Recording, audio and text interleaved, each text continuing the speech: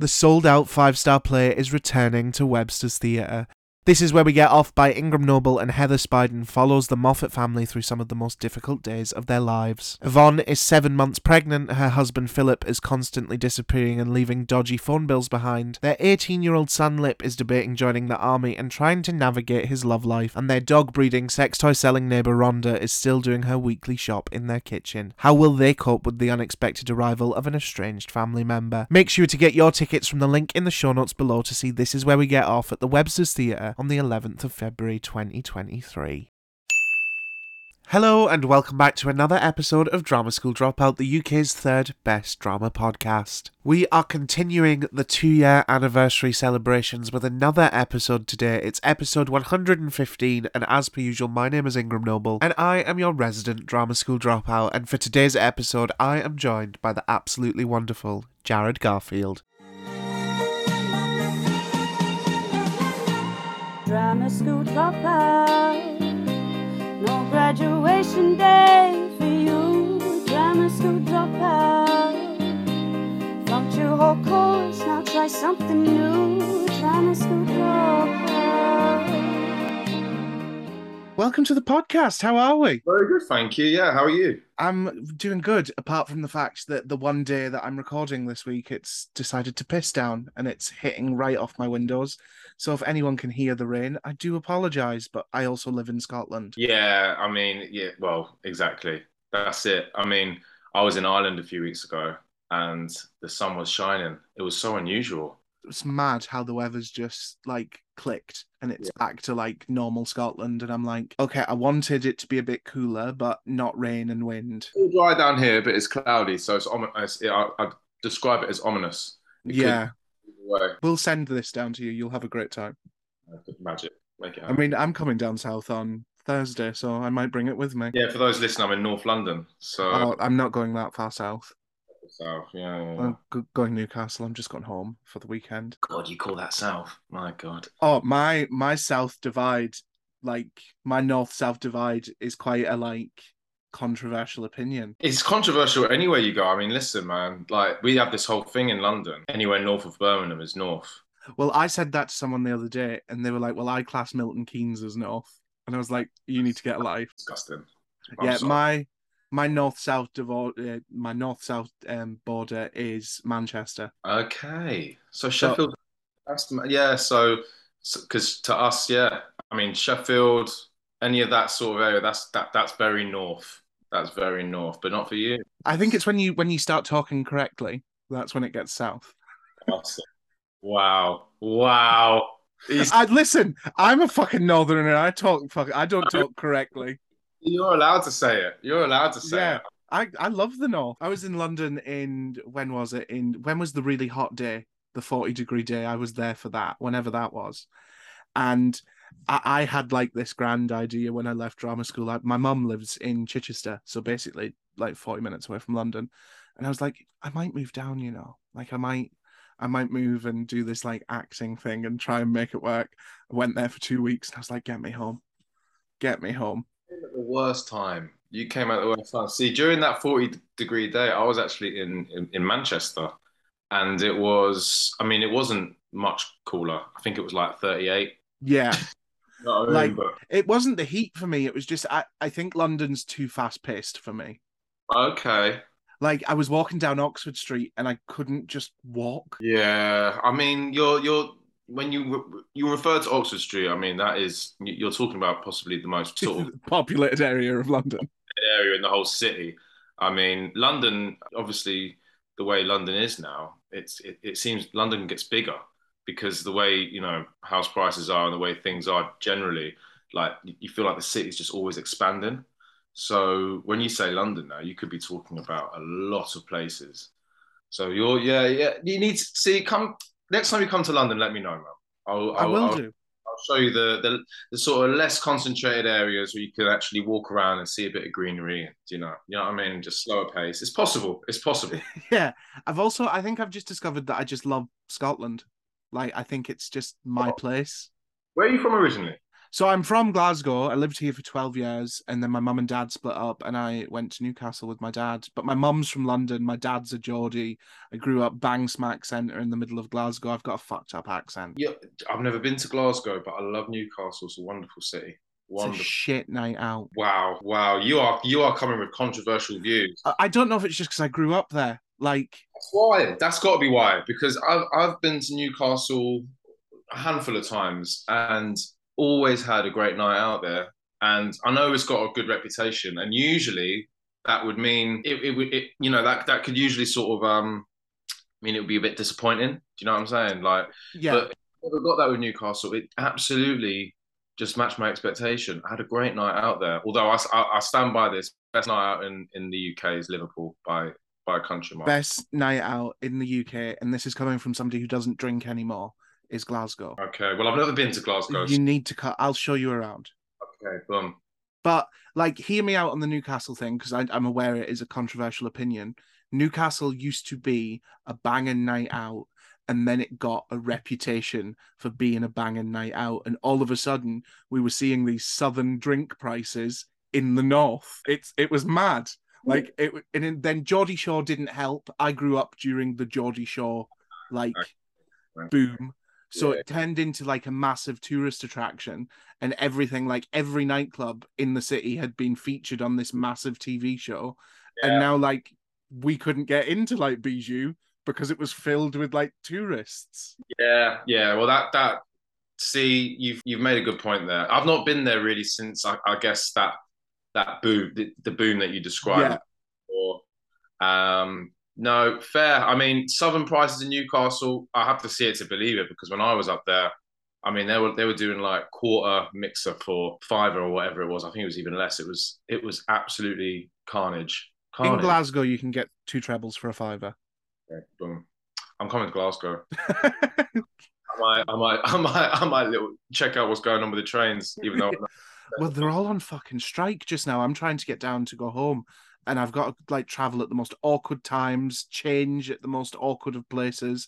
I've got to go past Newcastle actually, and then come back. It's a night on it. Solidarity with the railway. Yes, obviously, pay people fucking money. They fight for all of us. Yeah, it's like I do find it mad, and it's like today Liz Truss has came out and said that she's not gonna stand by Boris's pledge to raise benefits in line with inflation. And I'm just like, do these people just like, they obviously do live in another reality. They don't get it. And it's madness to me, and I can't wait for the independence referendum next year. Fair play to you. I always watch as a southerner with the Scottish independence movement, and I'm always hoping and praying that you stay with us, because we need the progressive Scots. But if I was Scottish, if I was in your position, I'd find it very hard to vote. I voted no the last time. Yeah. But now, like, I just look at it, and we've been ruled by a Tory government that Scotland didn't vote for. Never vote for. We never voted for them. We didn't vote for Brexit, and that's being pushed upon us. And like, they're just doing like I'm sure it would like be classed as some sort of violation of human rights in some places, what they're doing. And yeah, they're not going to let you go. They're going to make it so hard. They are. I genuinely think that it'll come to a civil war if they don't. Like, Scott, we're sick of it. Like, I don't know. The best way that I can describe it is it's like you being told what to do in your own house. Like, you pay all of your rent, but then I'm turning around and saying, no, you can't spend your money on that nice new TV. You have to give it to me. And don't get me wrong, I'm aware that we get like shit from Westminster, and we put in. I'm not claiming to be the expert on Scotland, England's relationship, but I think just the general atmosphere of the union at the moment isn't great. But before we move on from politics and alienating half the audience, I would just like to say, doesn't matter who you vote for or anything, but please go out and vote, read manifestos, do what you think's right and what's best for you, but go and vote. That's the most important thing to take away from all of this, and fuck the Tories. Hear, hear. But how's life? Because we're in this really weird sort of like go between a pandemic and normal life, because like obviously actors, we sort of rely on being in the room. Yeah, Indeed, indeed. It's do you know what? It's just been a massive kind of mental and physical transition this whole period, and it's actually been in some ways quite useful.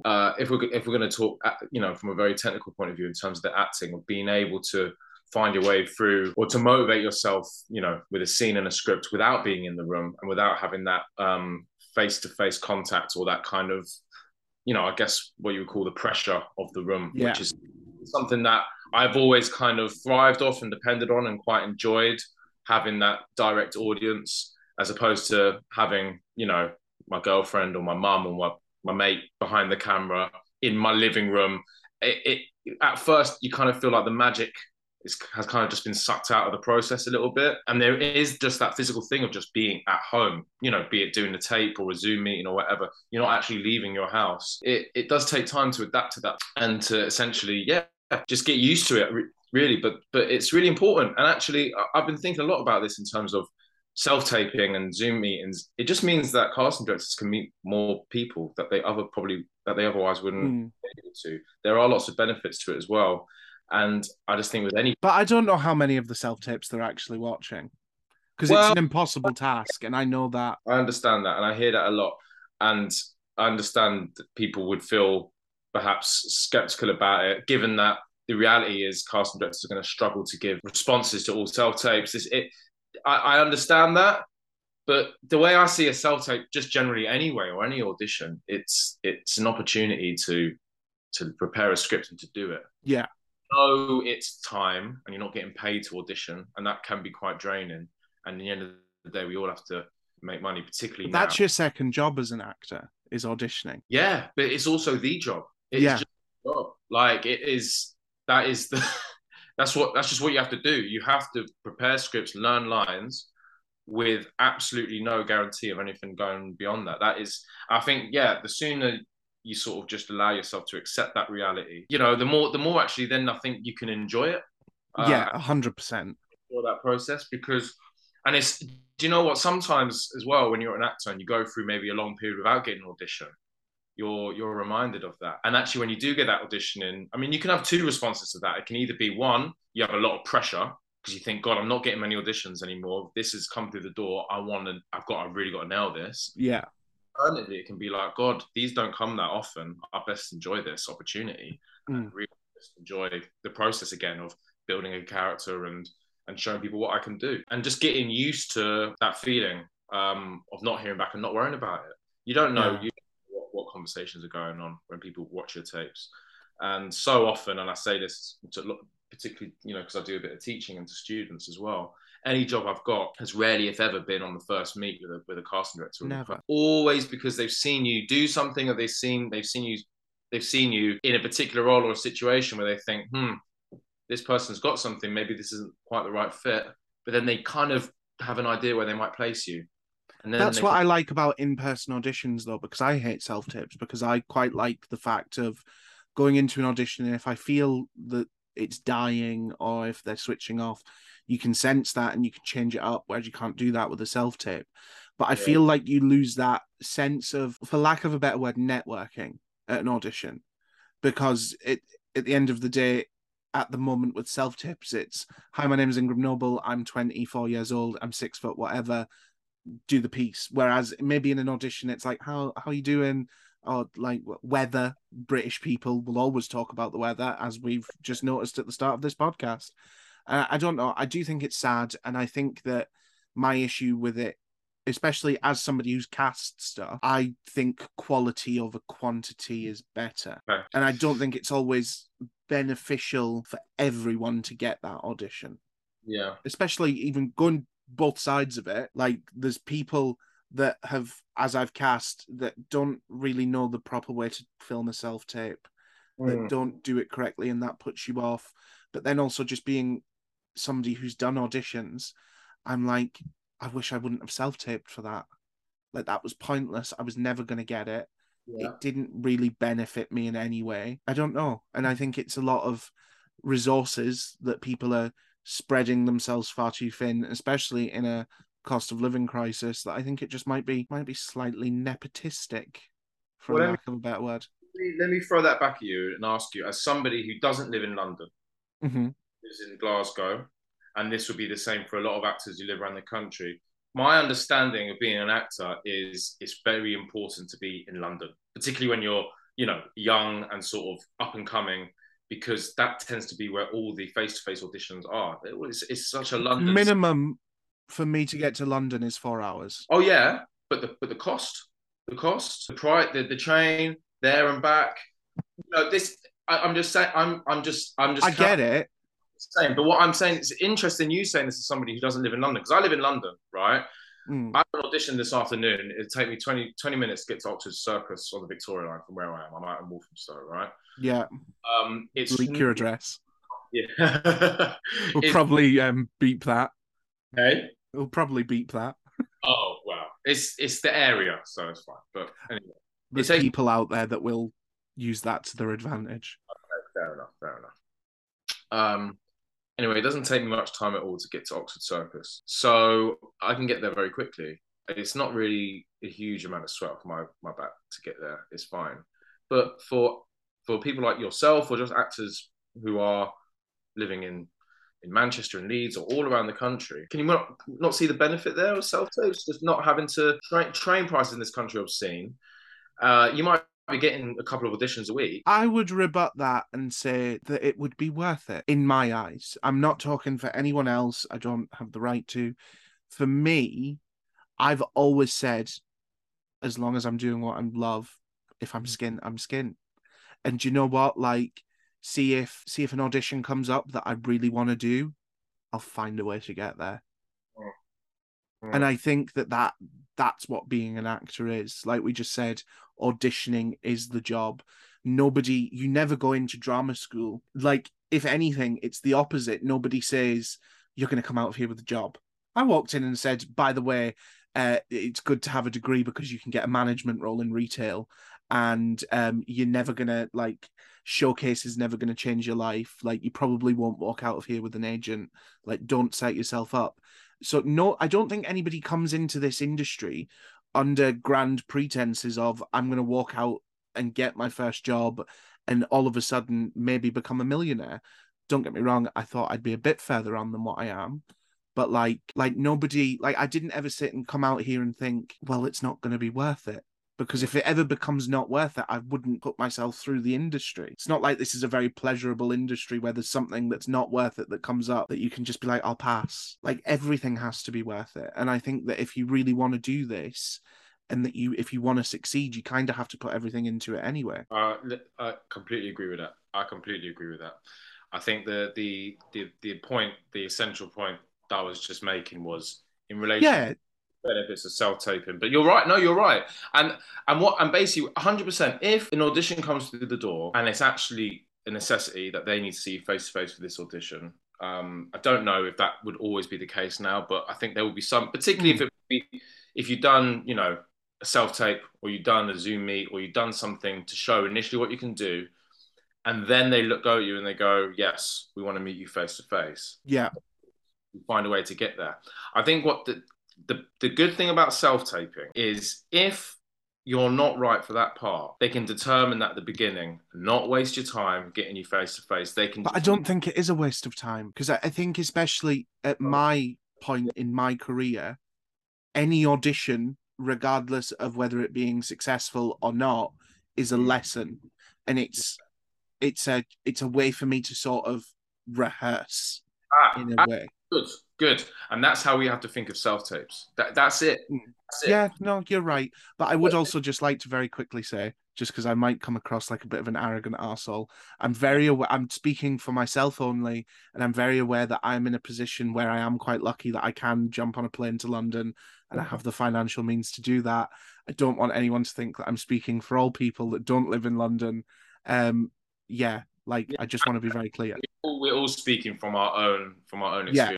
That's good. And I was just thinking about the Instagram messages I'm going to get there calling me like a self-entitled wanker. Oh man, you're good. Anyway, you can edit it out. You've got the power to do that, so it's all good. But I don't want to edit it out because I think it's true. Yeah. I mean, what I'll say is as well, because this has been a change very recently, it's inevitable that people are going to have very different feelings about it. And I think, do you know what it is? The reason that I'm saying this, and actually I feel quite passionately about it, is for a period. Like yourself, I hated self tape. I struggled with it, man. I really Hmm. did, because I'd come up with an expectation that I would have the opportunity to meet people and to communicate with people, and also I think sometimes as an actor, and perhaps one of my weaknesses, and it's me being quite honest, is that I would often be quite dependent on input from others, direction Yeah. from self taping. It's a big transition, and we can't underplay the size of it, and that means we do have to really think about it as actors and how we approach it differently.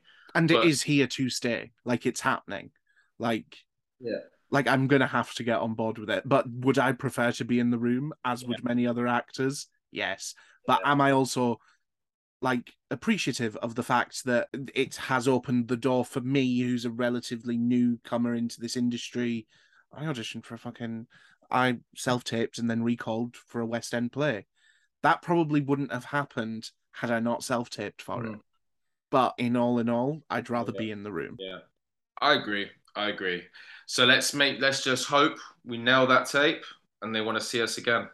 Or we could just start like the new movement of no self-tapes. We'll change the acting industry. Yeah, we'll see. We'll see. But no, I think self-tapes are here to stay, and I fucking hate them. Yeah, I mean, I understand that. I understand why. And I'm sure, do you know what? It is one of those things we could sit here and talk about for a long time. It's a Yeah, tough, and it's a big change. But from personal experience, I'm pleading to you, Ingram. I'm reaching out. I'm reaching out to you here.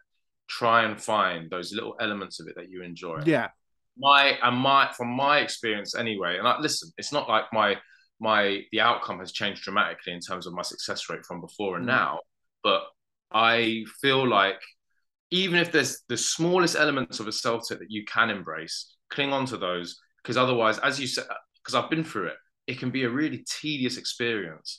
yeah. Even if it's just a simple thing of looking back, having to go back and look back on yourself. I hate watching myself on camera. Oh, do you do that? I don't do that. You just do a take and send it. No, do 63 takes. I do it until I like, because I do stage work. I can Mm, feel like I've never done film, TV stuff. I mm, can sort of feel when it feels right. mm. So So you, I'll do 500 takes. I did a self tape yeah. 2 weeks ago and it took me 7 hours to film it. Oh, Ingram. But it's like when I So, feel that that one's right, that's right. Do you know what I mean? yeah. Wow, that's a long time. Fuck it. And I'd live like, because I Yeah. was going to ask you about like the external factors of self taping as well, because obviously, like neighbors, people, like we don't all live alone. I do, but I've got really noisy fucking neighbors, and 20 feet that way is a train line. Like Yeah. I have to stay up until like 4 o'clock in the morning to film my self tapes, like when Yeah. everything is quiet.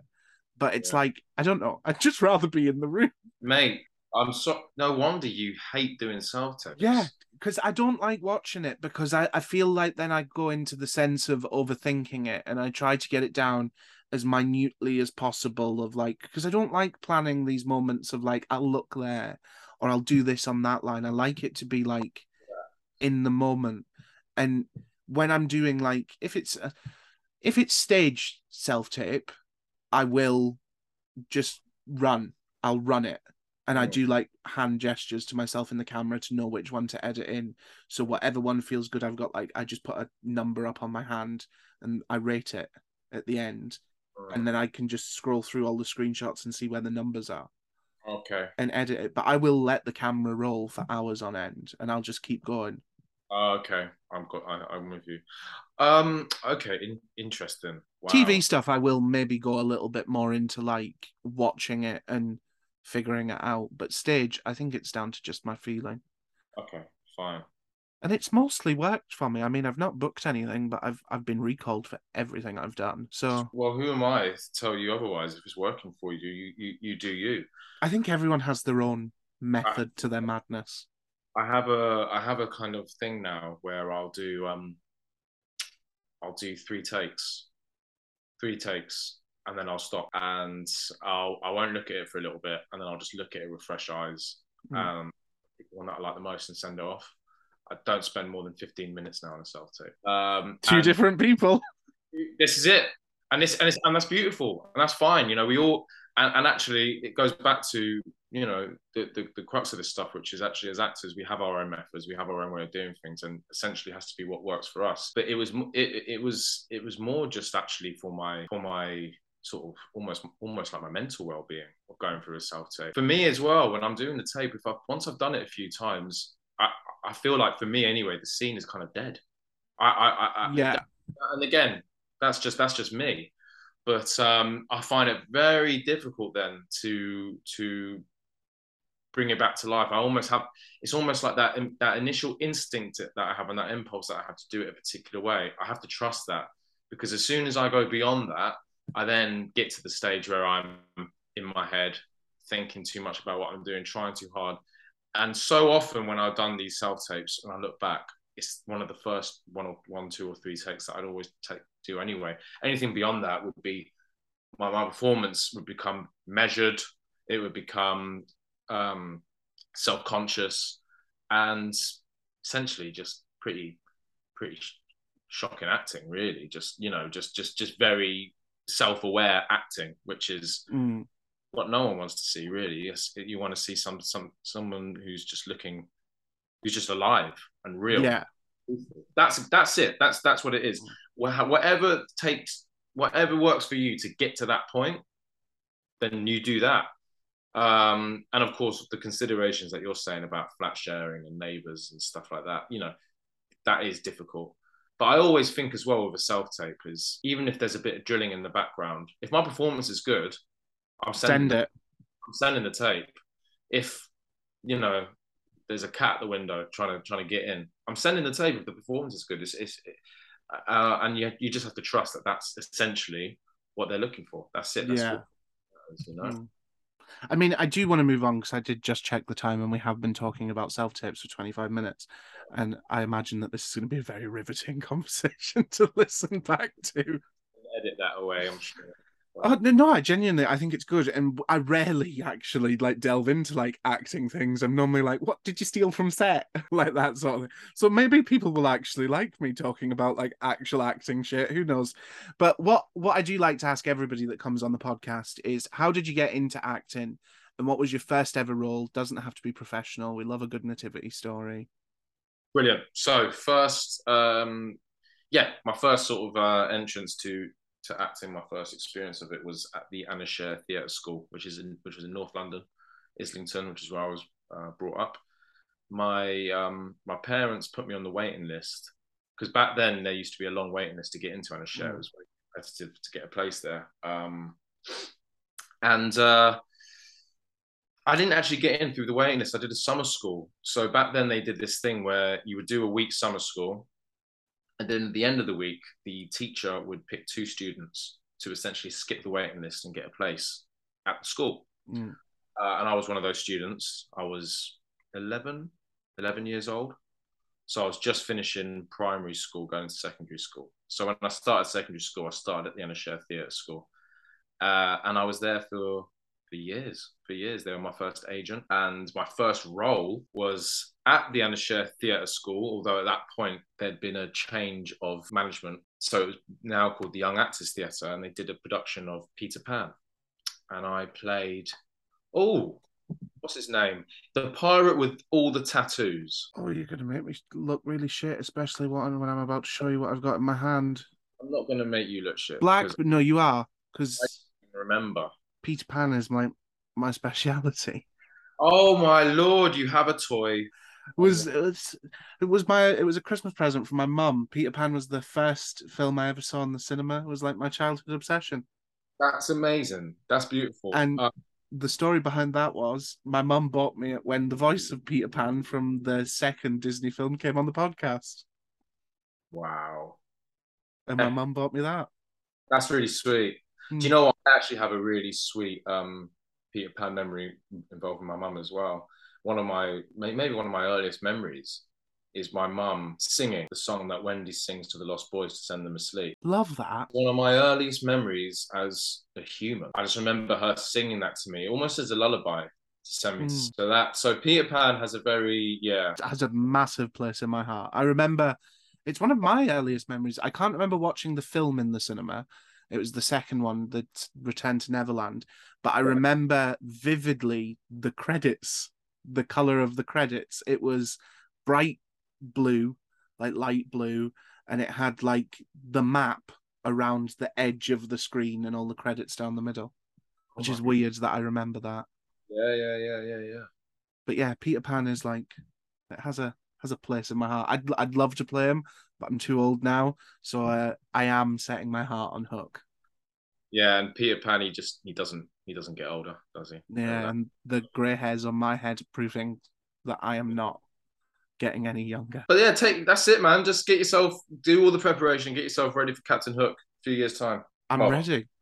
Years time, unless it's I mean, like I can go older. I played Macbeth. Like, yeah. Can't go younger, but I can go older. Anybody out there that wants to cast me, my email is in the show notes below. Please get in touch. Work relatively cheaply. But talking about like drama schools and stuff, if my legal stalking, what I like to call my research, is correct, you went to Arts Ed. Yeah. How was that? Loved it. Fantastic. Wonderful teachers, wonderful school. Had lovely classmates. Some of them I'm still in touch with now. We all kind of just keep an eye on each other on social media. You know how it is. And give general support to each other. Oh, I unfollowed. I came out and was like, bye. God. No, I try. Well, obviously, no, I'm kidding. I still keep in touch with some of them. You don't keep in touch with everyone. That's just not realistic, and it's the same if you're involved in a production and stuff. But there are some who I'm still in contact with, sort of, ad hoc, and generally I always keep an eye on them online because I like to know what they're doing and like to see that they're all well. One of them got married the other day, which is amazing, and it's just nice. And in terms of the actual training there, Art said, honestly, I look back on it with so much fond memories. Yes, I learned a lot. Which is what you principally go there for.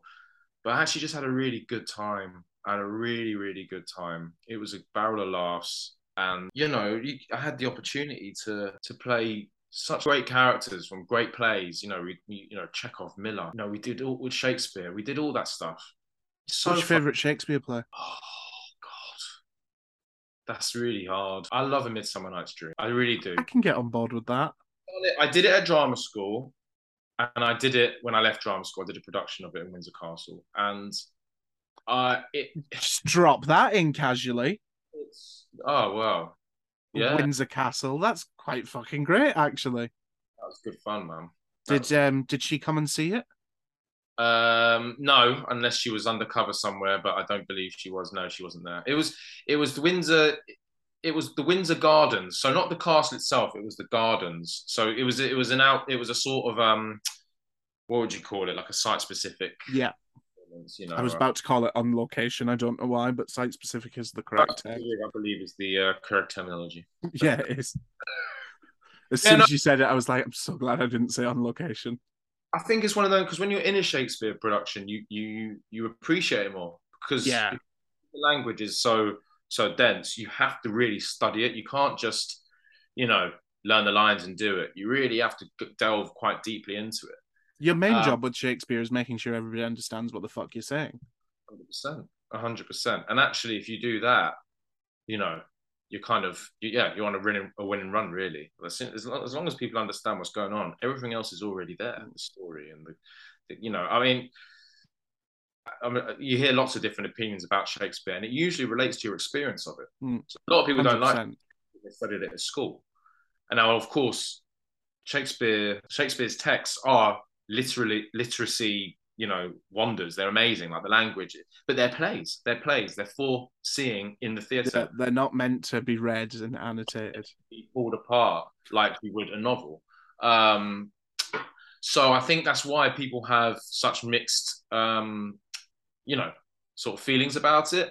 And also, you're allowed to, like, people are allowed to hate Shakespeare. Like, that's absolutely fine. I happen to really like it. And I've had really good experiences going to the theatre and watching Shakespeare and doing it. And so I think A Midsummer Night's Dream, simply because I've done it a couple of times, I feel like it's a play that I really understand, and I have seen some really great productions of it.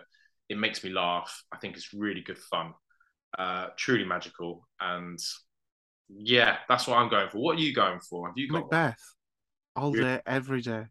The Scottish play. I This, played Macbeth in secondary school. I played Macbeth in drama school, and I'm waiting to play him professionally.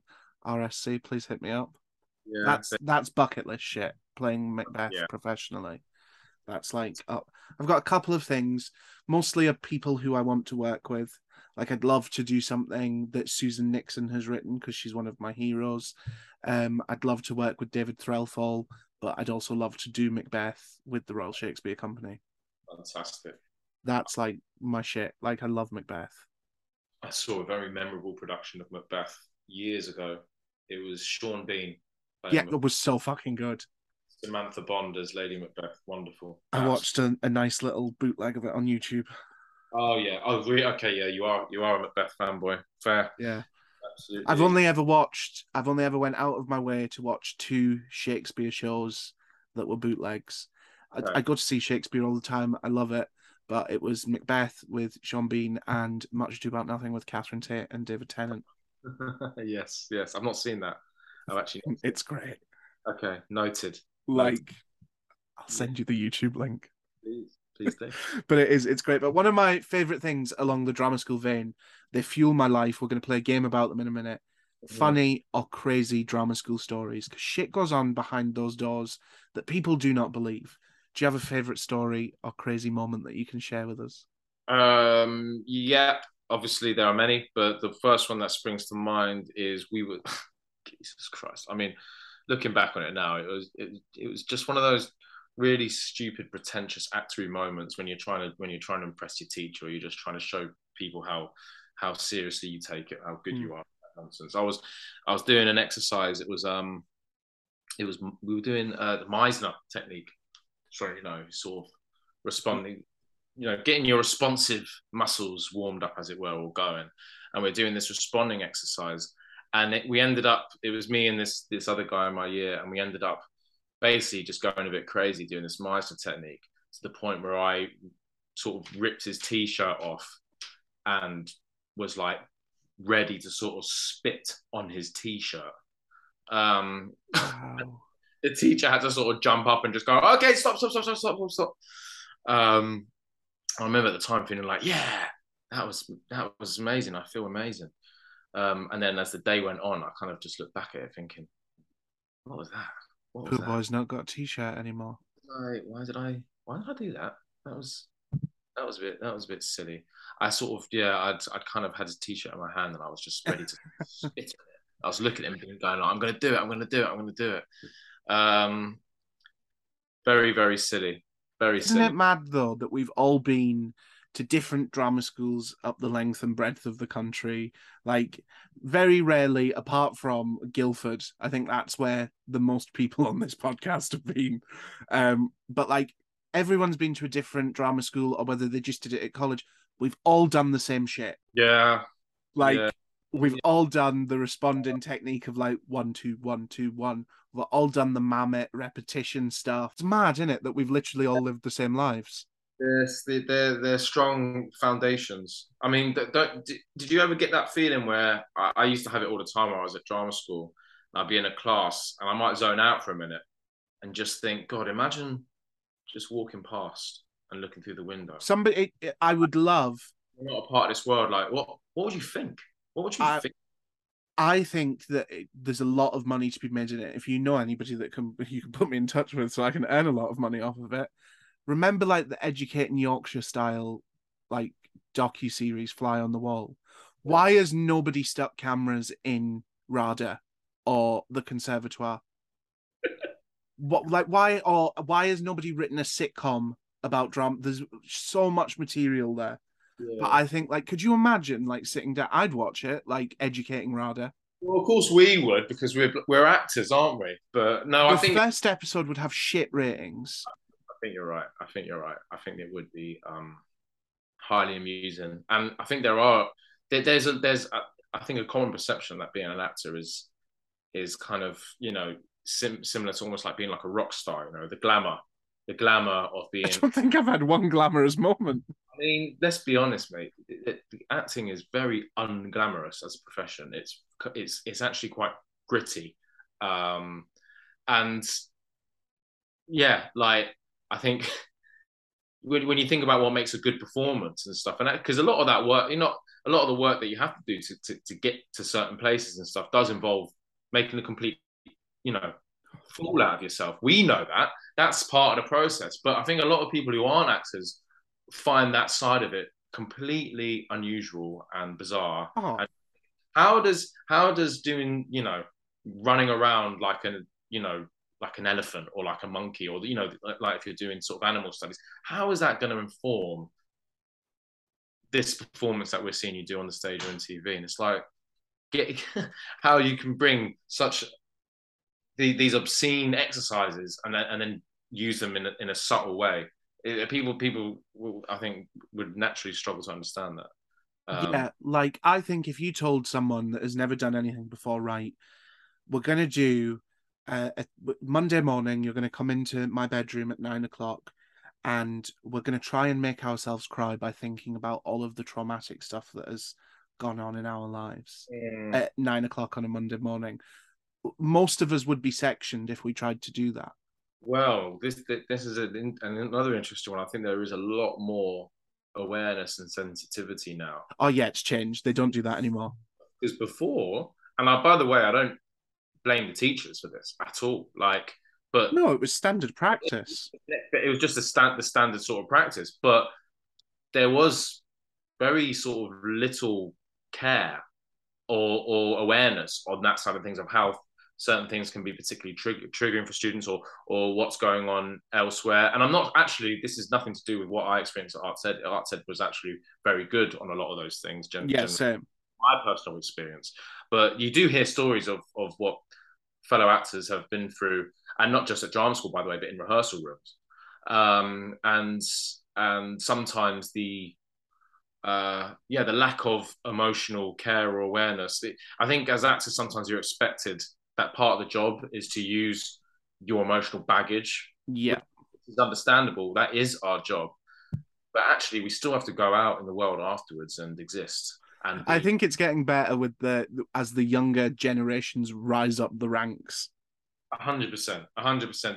These things now are being addressed, and there has to be a way that as actors that we can absolutely make ourselves invulnerable, because vulnerability is the sort of, the where you can tap into that sense of vulnerability. That's the kind of the holy grail. Yeah. Essentially, it's vulnerable. It's all about vulnerability. So we have to go to a place where we're vulnerable, but then do that in a safe way. Yeah, 100%. Do that in a safe way, and it's possible. So let's do it. But I would just like to put it out there that I now own the intellectual rights of educating RADA. And if anybody out there wants to commission it, emails in the show notes below. There's a date on this video. So anyone who comes up with the idea later. I've said it for years about a sitcom, something like that. And it's just because the shit that goes on that's just mental. Also, actors all shag each other like rabbits. It'd be fucking hilarious, I'm not gonna lie. We watch these Geordies get drunk in a house. We watch all these posh people in Chelsea. Why not stick some cameras in RADA? Or any drama school. It doesn't have to be RADA. RADA's the most famous one, so let's just say RADA. So but they probably will say no because they're the most famous one. Yeah, reputation. It'll be like a community college in Hull. Do you know what I mean? Drama school will be it'll be a drama degree course somewhere. Yeah, that'll be it. They'll be right, we're doing the educating degree. Yeah, definitely, and it will definitely be Hull. It will definitely be. Which may, seeing how far we come on, might be in my South Divider pretty soon. No, that's a bit ridiculous, isn't it? Hull's northern. They don't speak correctly. I've met great people from Hull. No, I'm not slagging it off. I love no. Good northern accent. I've been to Hull, but everyone I've met from Hull has just been an absolute legend, to be honest with you. What I do want to ask you is, you've had such a successful career and you've done so many amazing things. Have you ever had a what the fuck is happening moment? How the fuck did I get here? That sort of thing, in a good way. Oh, in a good way. Yeah, we won't talk about the trauma. Yeah. Honestly, not really, to be honest with you. I think there was a moment when I was I think there was a moment when I was doing the Unreturning with Frantic Assembly, and it was the press night. And Is that the Anna Jordan play? it is the Anna Jordan. Is that the one that's got the monologue in it about when I come home? Oh yeah, the opening monologue. That's my go-to monologue for auditions. 1 minute. So which one monologue are we going with? Because there's three of the different characters. I've got it on my phone. I haven't done it in a while. I can't remember. It's like the one where it's I want the back room of the lion. Oh yeah. So that's Frankie. Yes. Or is it Frank? Frank. I've got Frankie. Frankie. Yeah. So I played George. I've never read the full play. Someone sent it to me. Oh yeah. Well, I want to return to my home. I want a hero's welcome. Yeah.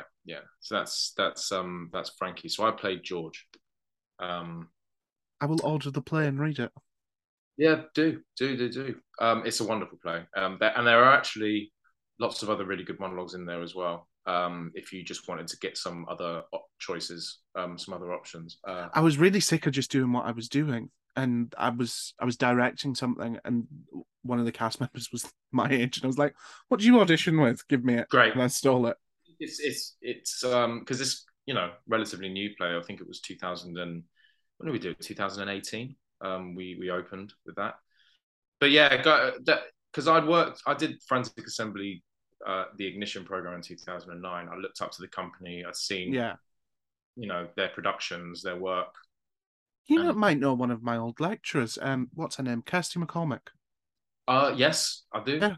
I know of her. I've done workshops with her. I don't know her that well, but we're in the same sort of circles because we both do the odd bit with Frantic Assembly. So I've done some workshops with her. She taught me last year. Oh my god, yeah. In terms of if you're asking about that moment where you're sort of looking at yourself going, "Wow, this feels great." Like it was never like it wasn't so much a sense of like, "Wow, how did I get here?"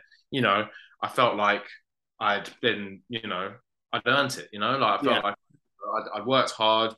I'd built up a relationship with this company for a long time. But it was one of those moments where I just felt so sort of fulfilled in my as an actor. I felt like, man, this is why I do this. Like there are moments we feel the opposite where we have to do things and we just go, God, like this is not what I kind of signed up for. That was the absolute pinnacle opposite, where I felt like I was involved in a production with genuinely the most talented creative team you could imagine. I mean, from the sound design, the lighting design, everybody who was involved with that production, they were kind of incredible, to be honest with you. And I just felt like completely in awe of what was going on around me, and the way things came together. It was a great collaborative process.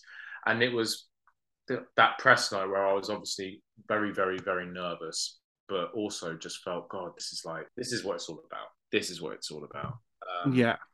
Really lovely. It was a really lovely feeling.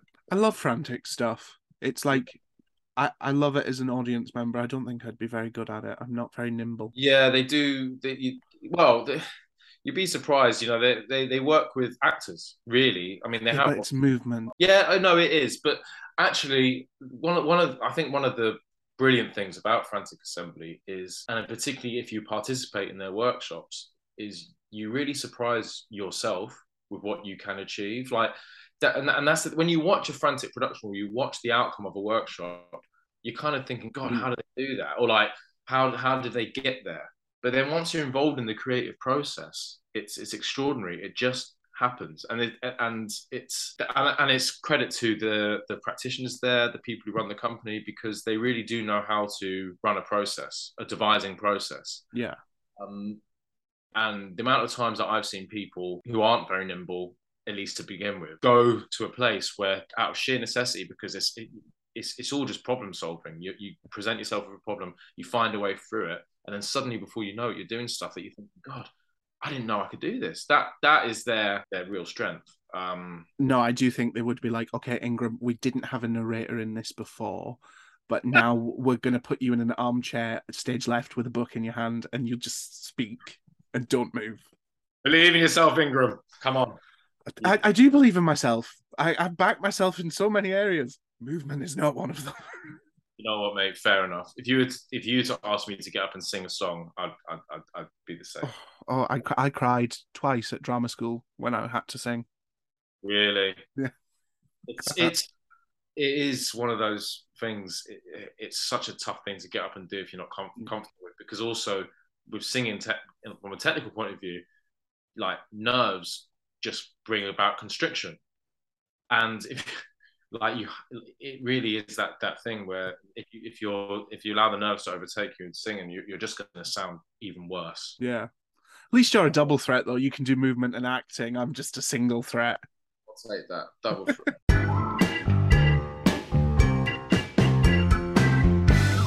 You can now become an official Drama School Dropout.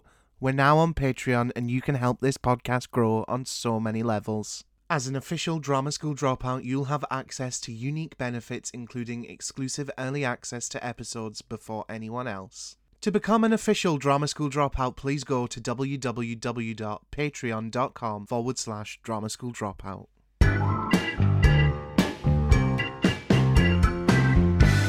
We're going to play a game now, and this is one of my favourite things in the world. It's called Stage Right or Stage Shite. It's 3 stories. 2 of them are the truth, the whole truth, and nothing but the truth, and have been submitted by listeners. One of them is a big fat lie made up by our producer, Hev, and it's our job to find out which one is the lie. I've got the answer in a sealed envelope so we can play along together, because I love this shit, and Brilliant. They're great. Number 1, and it's really quite fitting that you brought this play up earlier. I was directing a modern adaptation of A Midsummer Night's Dream, in which we had Hermia, Helena, Lysander, and Demetrius camping. So we had a tent on stage, and at one point we had Helena and Lysander in the tent while other stuff went on. Turns out they had sex in the tent every single night. Number 2, I'm a casting director, and I asked an actor for a full body image one day, and he gave me an 8x10 of him wearing a mankini. Number 3, during my 3rd year of drama school, one of my classmates had to drop out because he booked a lead role on the West End. And we all, as a class, wrote him a good luck card. Halfway through the day, I commandeered the card and wrote a note in it with my left hand. I wrote, "Bye, John. I'll miss our late night naked chess games, X." It's safe to say everyone was perplexed. Right, the first question that I've got, and you will know this more, is it plausible that Helena and Lysander are in a tent together? I think it is. I think they're the 2 that get together. Well, I should know this. Because I think Lysander is supposed to be with Hermia, but when the spell gets put on, he runs away to Helena. That's exactly right. Yeah, exactly. So they spend a lot of on-stage time together. So if they were in a tent... Right? If they were in a tent, like, being put off till the next bit, it's plausible that they could have sex. I mean, yeah. It's a risky business. 1 minute. And the stage is... The tent is on... On stage. On stage. Oh, my God. I mean, if that's true, that is insane. I kind of hope it is true, because I want them to be able to get away with that. But also, like, it's kind of like forcing however many people there is in the audience to kind of unknowingly witness porn. Yeah, suddenly it's like you're in an Amsterdam sex show. Yeah. I mean... Number 2, I hope that's true. I really hope that person went to Boots and printed out an 8x10 of him wearing a mankini. I think thing is, these are all believable. These are all believable. The thing with the first story, every night, I mean, there must be some nights when it's just can't get up. Yeah, I don't know. I mean, like, depends. I would quite like to know what level it was at, because if it was professional, I would say that's a lie. But if it was a student show, I would put money on it being true. Fuck, man. Depends how long the run was. If it's a 6-month run, it's a lie. If it's a week run, it's true. The more I think of the logistics of this, the more I'm thinking this can't be true. Also, how big's the tent? But, yeah. And just also, like, I mean, we're getting into sort of different territory here, but sex is kind of messy, man. Like, what's going to happen? Like, yeah. No, man. No, I'm sorry, but this cannot be true. That is mad. If that's true, wow. So we both going for number 1 as the lie. Well, remind me the third one again. It's the one he drops out the good luck card, and the person just wrote a random note in it saying, "Bye, John. I'll miss our late night naked chess games, X." Yeah. Which is something I would do. I'd write something stupid in somebody's card. Yeah. I believe that. My mum never signs a card with a name. She always signs it me, from me. and she loves, the best part about it for her is watching people post it on Facebook and be like, who's me? And I'm like, it is kind of like twisted and sadistic, isn't it? Also, I have this thing where if I'm signing a card, I don't just want to say the same old thing of just like, best of luck, love, Jared. You know what I mean? It's like, you want to have something a little bit personal. So I get that. But not naked late night chess games. Nah, yeah. I mean, these are drama students. I'm going. Yeah, that's real. That's real. Yeah. I'm going for number one with you, I think. Real as well. Actors do weird things to try and stand out. I think I would not go that far, though. Oh, sorry. If we're asking personally, I mean, no, I know, but I'm just saying things would have to be mighty desperate. I don't think it would get that low for me. I think I'd be applying for, like, I'd be in that fucking place in Hull, being like acting up for the cameras instead of putting a mankini on. Right, we're going for one. I think I'm going for number one. Let's go for one. God, if that's true. Number two. Shit. So the mankini was the lie. Okay. Right. Heather, if you're listening to this, I need more information on number one. Please find the email, or if it's on the Google form, see if we can contact them, because I need to know the specifics. Yeah, some details. Not sex specifics, but like level of like professionalism. Was it a student show? How long was the run? How many man tent was it? That is wild. That is wild. And also, I would like to congratulate them for getting away with it. Yeah, no, to be fair, likewise, big congratulations. That's extraordinary. I'm going to think about that all week. If you've got a story for Stage Right or Stage Shite at home, please scroll down in the show notes below and submit on the Google form. And hopefully it's as fucked up as that. I mean, yeah, but it's going to take that.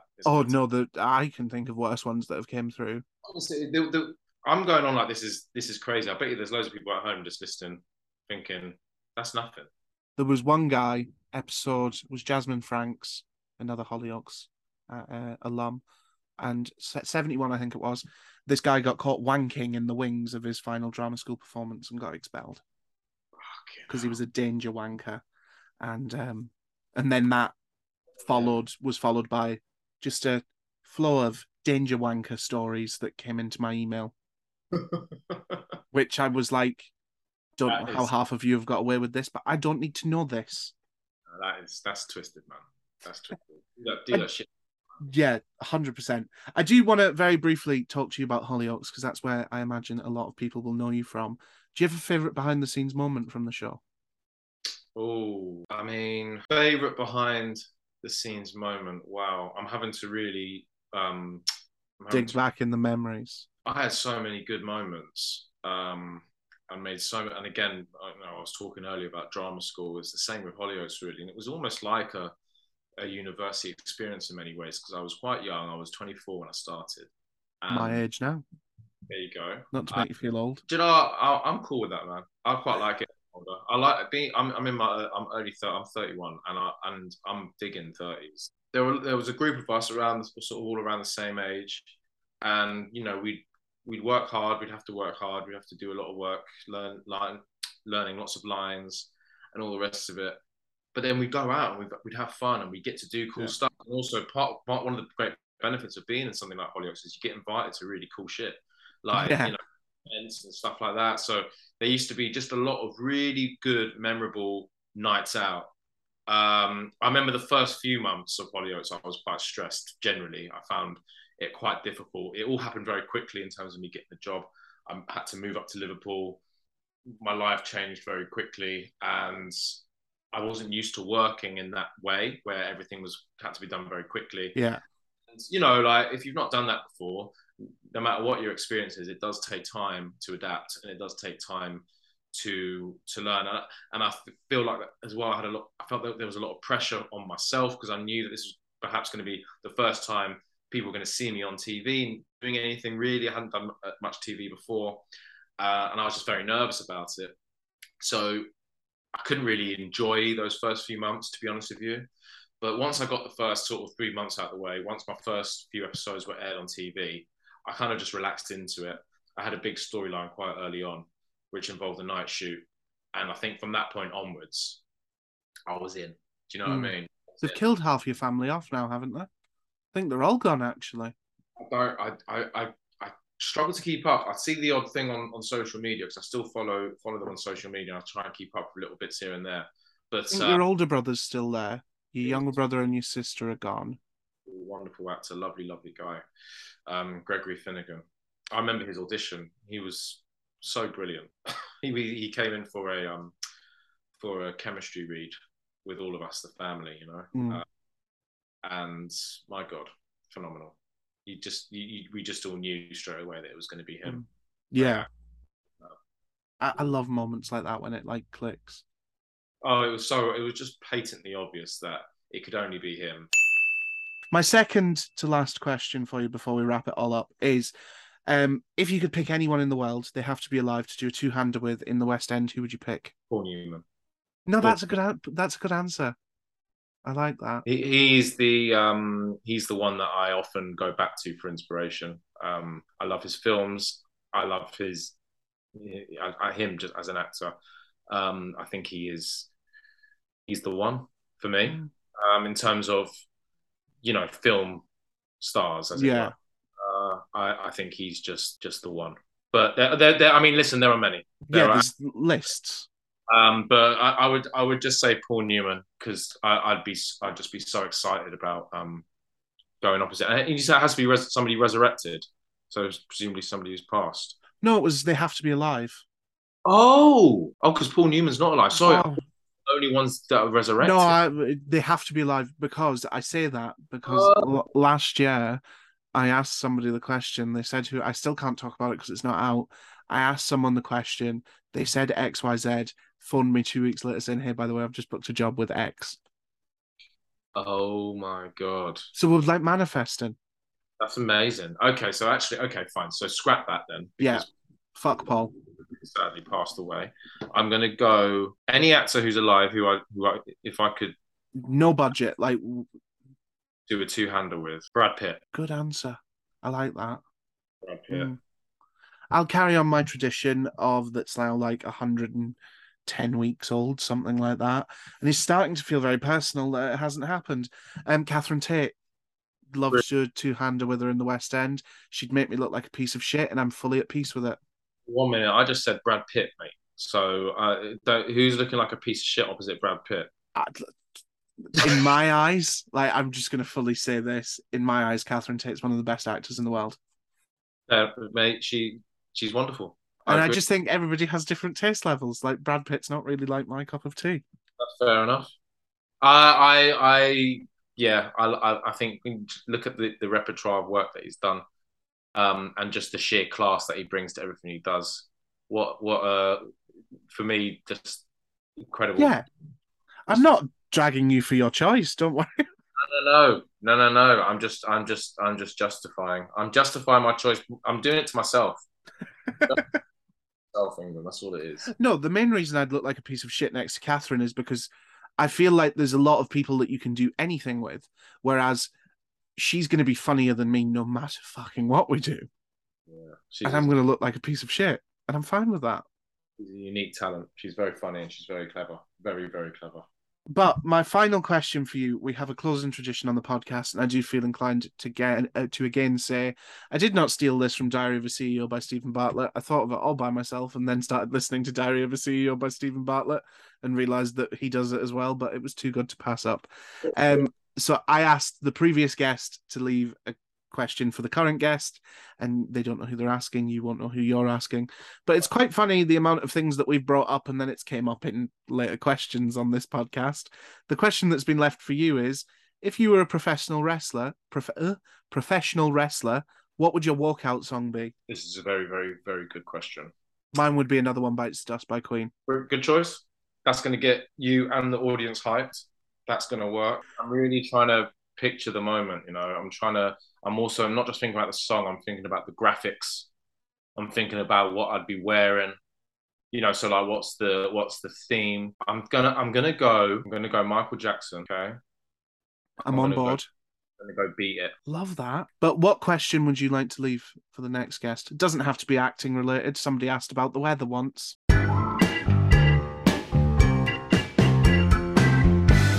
what's coming up next for you? So I'm currently in rehearsals for a documentary film, which I'll be playing the sort of live action element of the documentary. Love that. So I shouldn't, I won't say too much just because I'm not really sure in terms of where we are in terms of what I can and can't say in its early production, but it's so I won't say too much at this stage, just because I don't know, but I'm sure it'd be fine for me to say, but I wouldn't want to take the chance just in case. But I'm enjoying it. I think we're shooting mid-October, so yeah, that's currently what I'm doing, and then beyond that, we'll see. Where can everyone find you on social media to keep up to date with what you're doing? Keep up to date. Good question. So, do you know what? I'm terrible with. I've got it up. At Jared Garfield on Instagram and at Jared Garfield1 on Twitter. But thank you so much for come to the end now. Thank you so much for coming on. It's genuinely been such a pleasure chatting to you. And I know it's taken us a while to get here. Yeah, I know, COVID and what have you. But anyway, I will let you get back to normal life because I know you've got an audition this afternoon. Very best of luck for that. And if you're ever in Glasgow, hit me up. First round is on me, but because you're the working actor, the rest are on you. I can't argue with that. I will let you get back to normal life. Thank you so much for coming on. It's genuinely been such a pleasure. Love and light. Take care of yourself, man.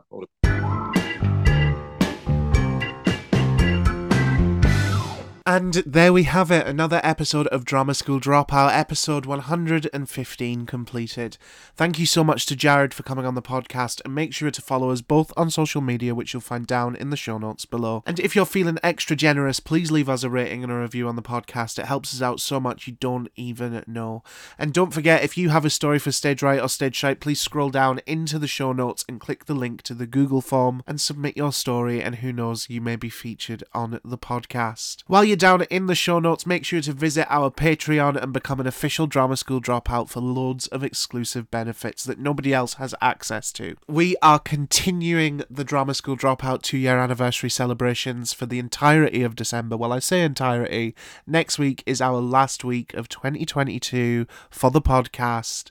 We'll be here on Tuesday and Thursday with 2 major episodes to finish off the year. Thank you so much for all of the support that you've shown me in 2022. It's been such a mental year, and I can't wait to see what 2023 has to offer. Have a great week. Stay safe. I love you.